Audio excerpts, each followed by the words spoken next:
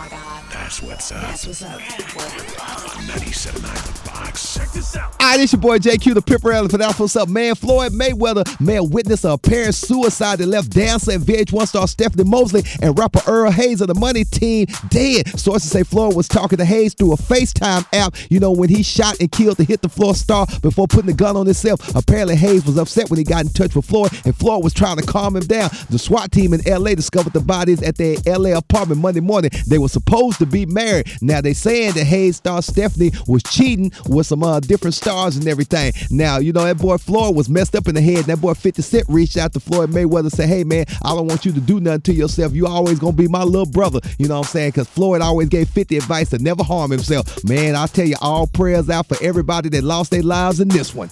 Man, oh man, that boy Rick Ross might be pissed off at that boy Timbaland and everything, because that boy Timbaland unveiled the logo for his Mosley Music Group, and it looks similar to the Maybach Music logo and everything, man. You know what? That boy Rick Ross took a screenshot of it and put it on his Twitter page and said, hey, man, is Timbaland trying to imitate me? Ooh-wee, they've worked together in the past. I don't know what the hell gonna happen with this.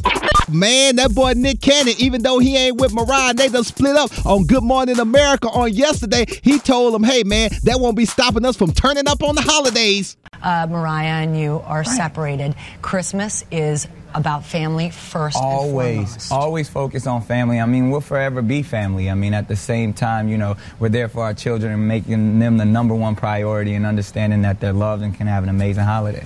Nick said they'll be spending Christmas like they always did, baby. A full house of people, pets, dogs, love, and all that good stuff and everything. That's what I'm talking about. Making the family still work even though Shim Sham is going on.